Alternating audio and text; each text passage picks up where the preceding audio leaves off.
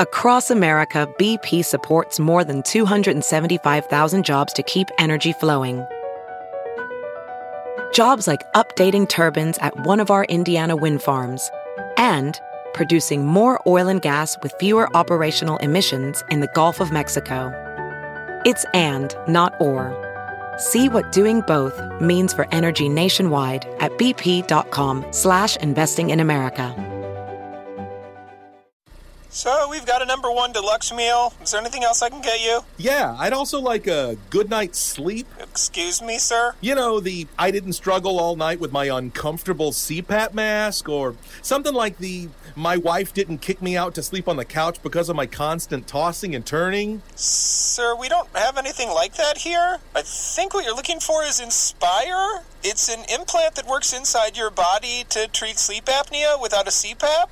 That way you can breathe normally and rest more soundly. Come on! Oh, he sounds angry. Inspire is the only FDA-approved sleep apnea treatment of its kind. It's helping tens of thousands of people finally get restful sleep. To learn more, visit InspireSleep.com. That's InspireSleep.com. Inspire, sleep apnea innovation. Inspire is not for everyone. Talk to your doctor to see if it's right for you, and review important safety information at InspireSleep.com.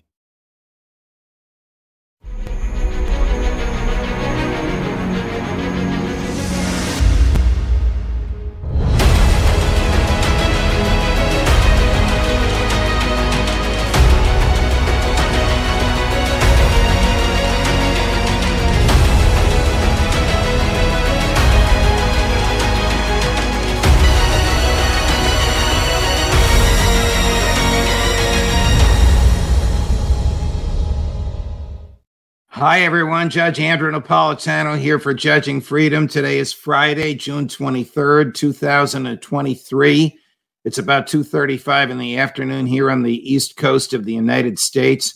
Colonel Douglas Macgregor with us in a moment on who's winning that vaunted spring offensive.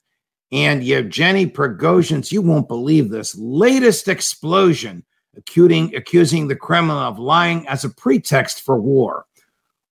Colonel Macgregor's opinions on all of that right after this. When it comes to carrying valuables or even firearms in your vehicle, most people feel they have to choose between safety and convenience.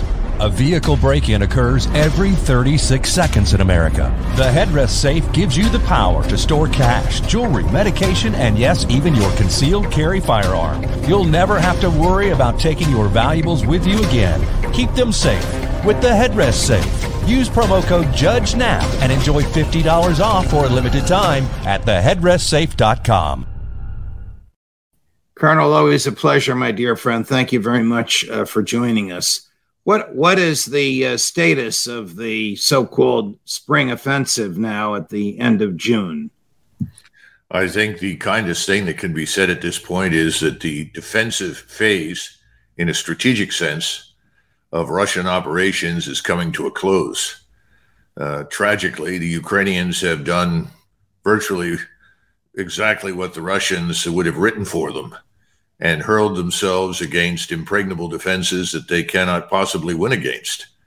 They've never come to terms, and I don't think for that matter anyone in the West has come to terms with the importance of the links between intelligence, surveillance, and reconnaissance, particularly persistent reconnaissance and firepower. And the Russians understand this probably better than anyone.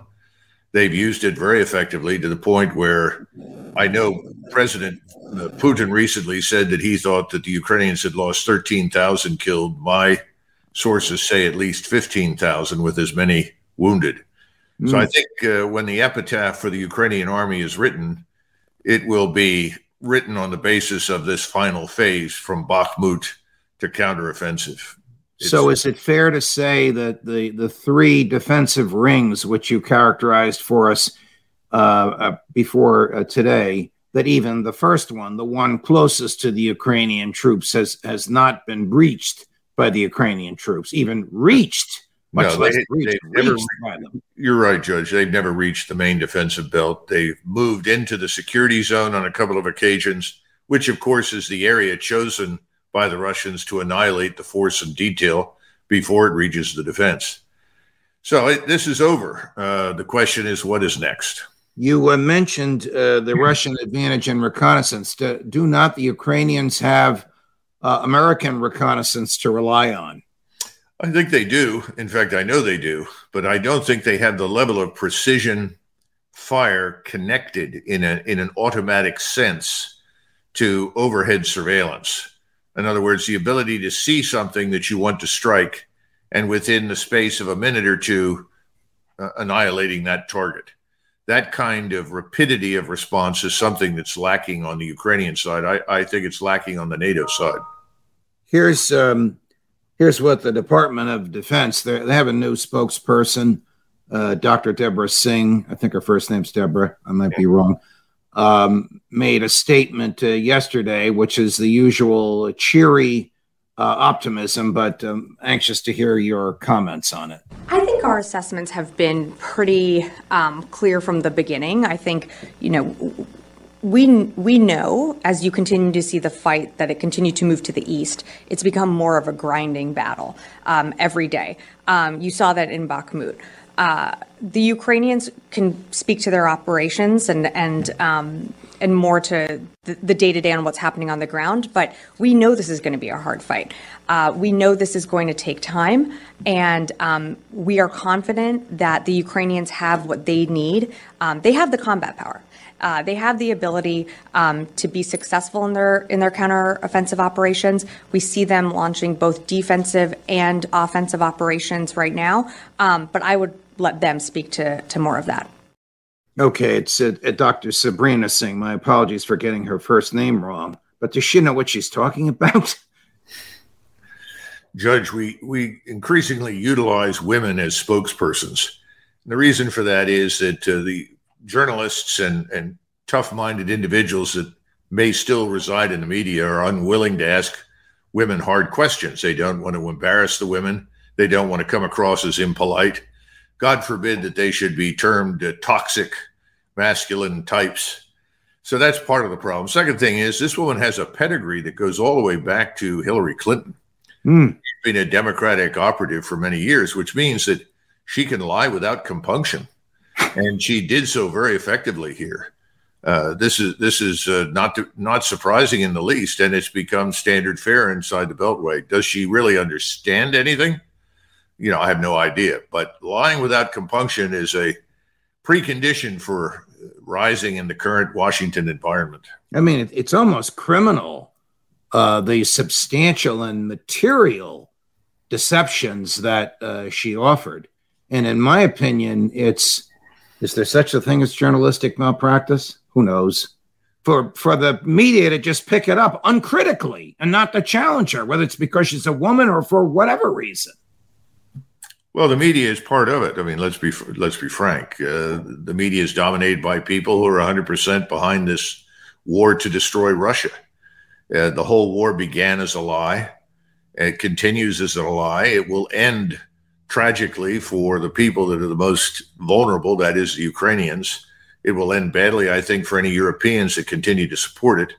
Hopefully, we will not be dragged in. But the bottom line is it's one lie after the next. The Russians will ultimately establish the truth, and that will be hard to conceal when it's finally revealed. Well, here's your former colleague. I think you know him, retired General Ben Hodges, on what he thinks should happen next. Ukraine needs long-range precision weapons, and I'm very frustrated that our administration has so far refused to provide the ATACMS and other long-range precision weapons, which would help Ukraine hit Russian targets in Crimea. Because at the end of the day, Crimea is the decisive terrain. As long as Russia occupies Crimea, Ukraine will never be safe, and Ukraine will never be able to rebuild its economy. So Crimea is the decisive terrain. And if the U.S. would provide these long-range weapons to Ukraine, then the Russians would have to begin to leave Crimea. Well, first of all, Judge, I do not know Lieutenant General Ben Hodges. I think he said he was class of 80 at West Point. And like Petraeus and many others, he has joined in to a substantial extent to push lies about this entire conflict. And I think in professional terms, the kindest thing I can say about him, and Petraeus for that matter, is that these people are professional pygmies. They don't seem to understand the gravity of their... What was the word you used, Colonel? Pygmies? Pygmies, yes. In general terms, these people are not serious professional soldiers. To make those kinds of suggestions is to invite a much wider and more destructive war. Yes. He also doesn't bother to point out, and of course we never do in the West, that thus far, President Putin has actually held back the Russian military.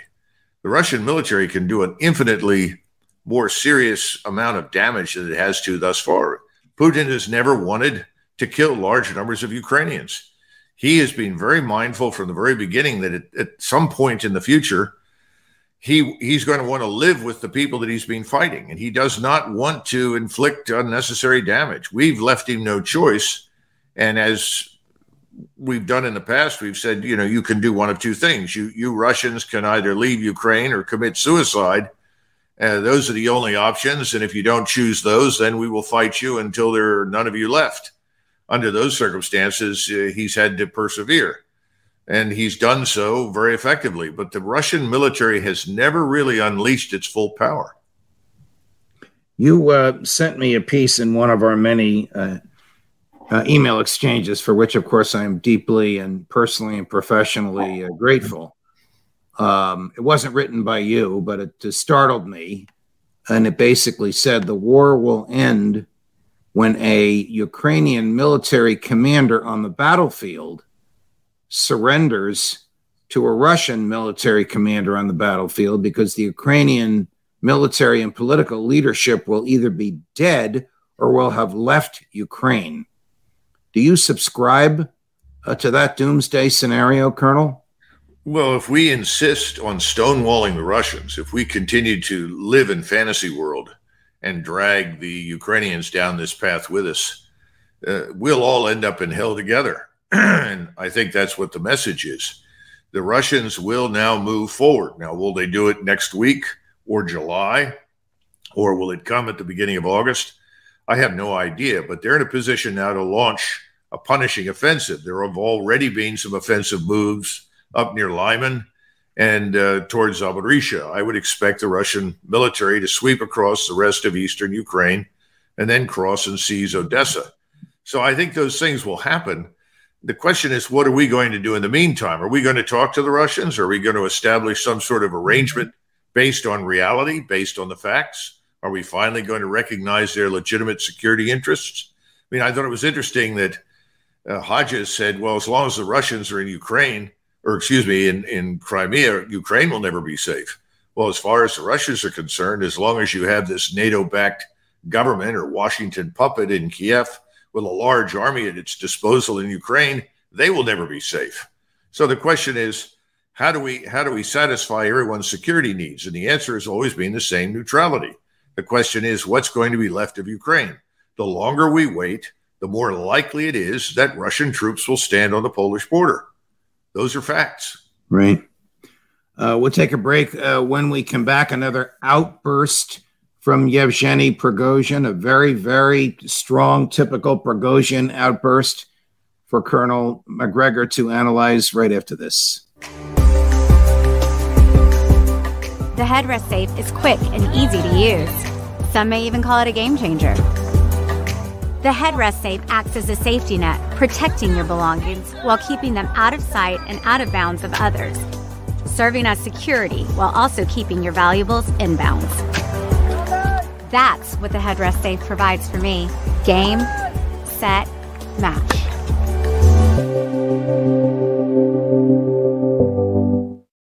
So, Colonel, welcome back. Mr. Prigozhin issued another one of his outbursts. This is about a 30-minute, we're not going to play the whole thing. This is about a 30-minute, appears to be extemporaneous statement he made on his own Telegram channel. The first one references that we've excerpted from it: leopards, tanks, And since you're a former tank commander, we'll play that first. And then the second one is more big picture. But first, his reference to 60 Leopards destroyed and the monstrous lies surrounding the report of their destruction. What we are being told is a profound deception. And we will face the fact only when, as was the case on Krasny Liman, as was the case in Kherson, as was the case in many other places, a bunch of these scum, realizing that they have already lost a huge piece of territory, gather and declare that they have regrouped the more advantageous positions. The same thing is happening in Bakhmut. The enemy is getting deeper, deeper, and deeper into our defenses. The enemy saves his soldiers. The enemy saves his equipment.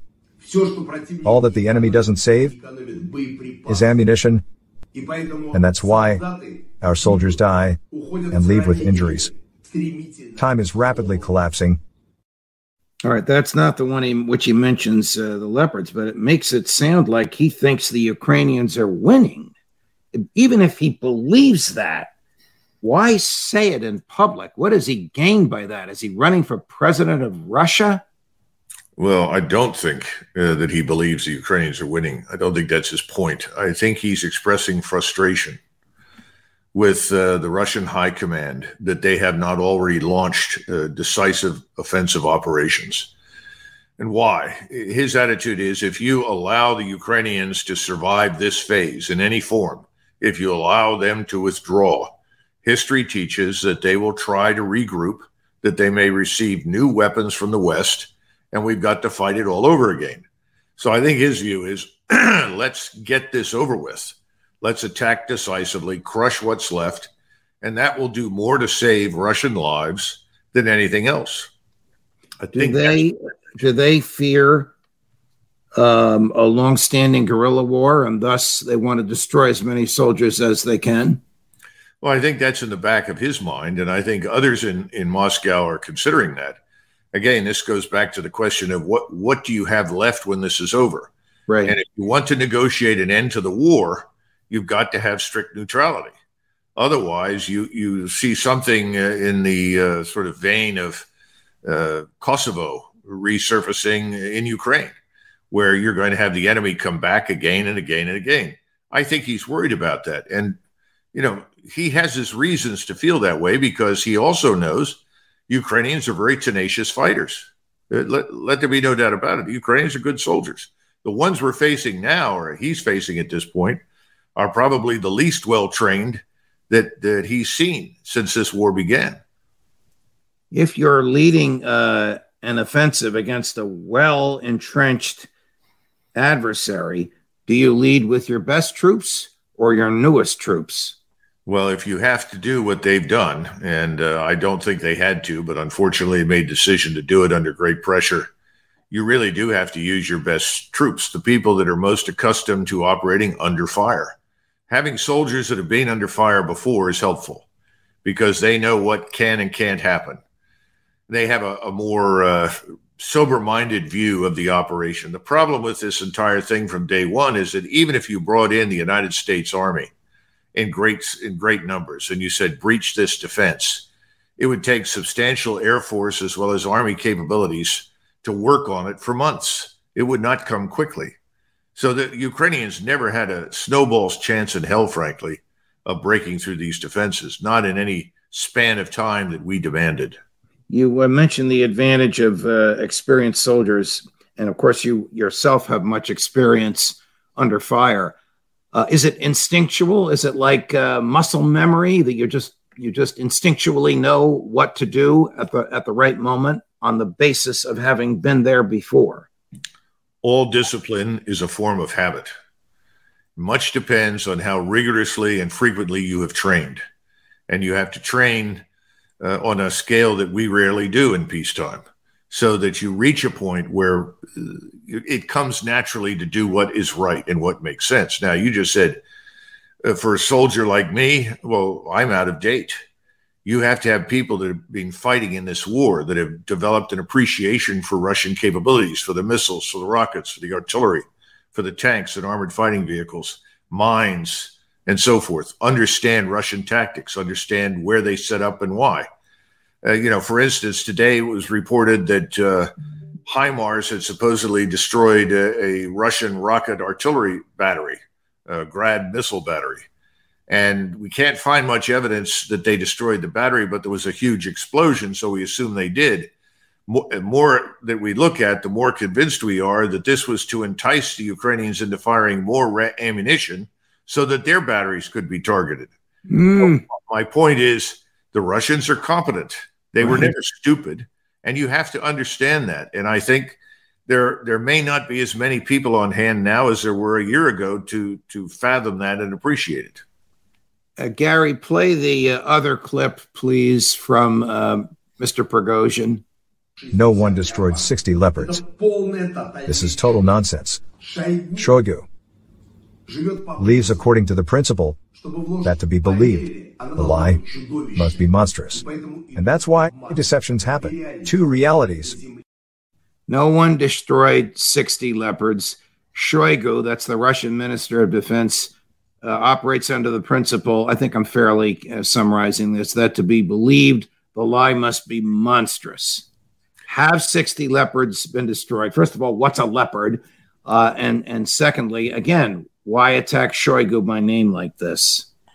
The Leopard tank is the standard tank weapon of the German army. Now, I don't know what kinds of Leopards he's referring to because there are different variations. There's the Leopard 1, the Leopard 2, Leopard 4, and so forth. I didn't know that there were 60 Leopards on the battlefield. I knew that there were at least 16 to 25, maybe more have shown up.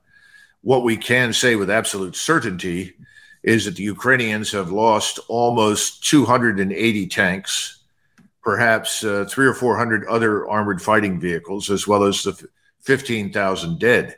That's absolutely certain. Secondly, on Shoigu. Excuse me for interrupting. Just in the offensive. Yes, just in this offensive. I don't know how many of them are Leopard tanks. I don't know. I don't think it makes much difference because the way things are set up right now, you could destroy almost anything on that battlefield because of the links that I explained earlier between persistent surveillance and almost immediate precision fires. When do you think the neocons in the State Department, Mrs. Newland, and the politicians in the West Wing who somehow think that President Biden can be reelected will recognize they need an off-ramp, or stated differently, will recognize that Ukraine can't win this, cannot win this? Remember, ideologues, or let's go back to the beginning. Ideology is a secular variant of religion. These are true believers in the ideology, and the ideology of militant liberal democracy, wokeism, combine it with globalism, internationalism, all bound up as one, is something they fervently believe, and they're certain that it will bring them victory. I don't think you're going to convince them of much of anything unless you were to suit them up and put them on the battlefield, which I think has very little chance of ever occurring. So I think they're going to fight it to the last Ukrainian. So I don't see much evidence there. The only thing I did want to say, though, is about Shoigu. Shoigu is not a professional soldier. He was appointed as Minister of Defense for a whole range of reasons. He has a long record of competence in action. He's someone that President Putin trusts. And I think Shoigu is somebody who is cautious. And if Prigozhin is upset about anything, it's the extent to which the Russian military has been so deliberate and cautious. Okay, I'm sympathetic to him because if I were sitting where he is with the kinds of forces that I know the Russians have, then I would say, let's not waste any more time. Let's pull the trigger and get this over with. So I'm sympathetic to his views. But, Shoigu has done a good job. He's performed well. Gerasimov is highly competent. Everything's gone down well. If you look at the balance of casualties, Russian casualties are very, very light. They've been very successful.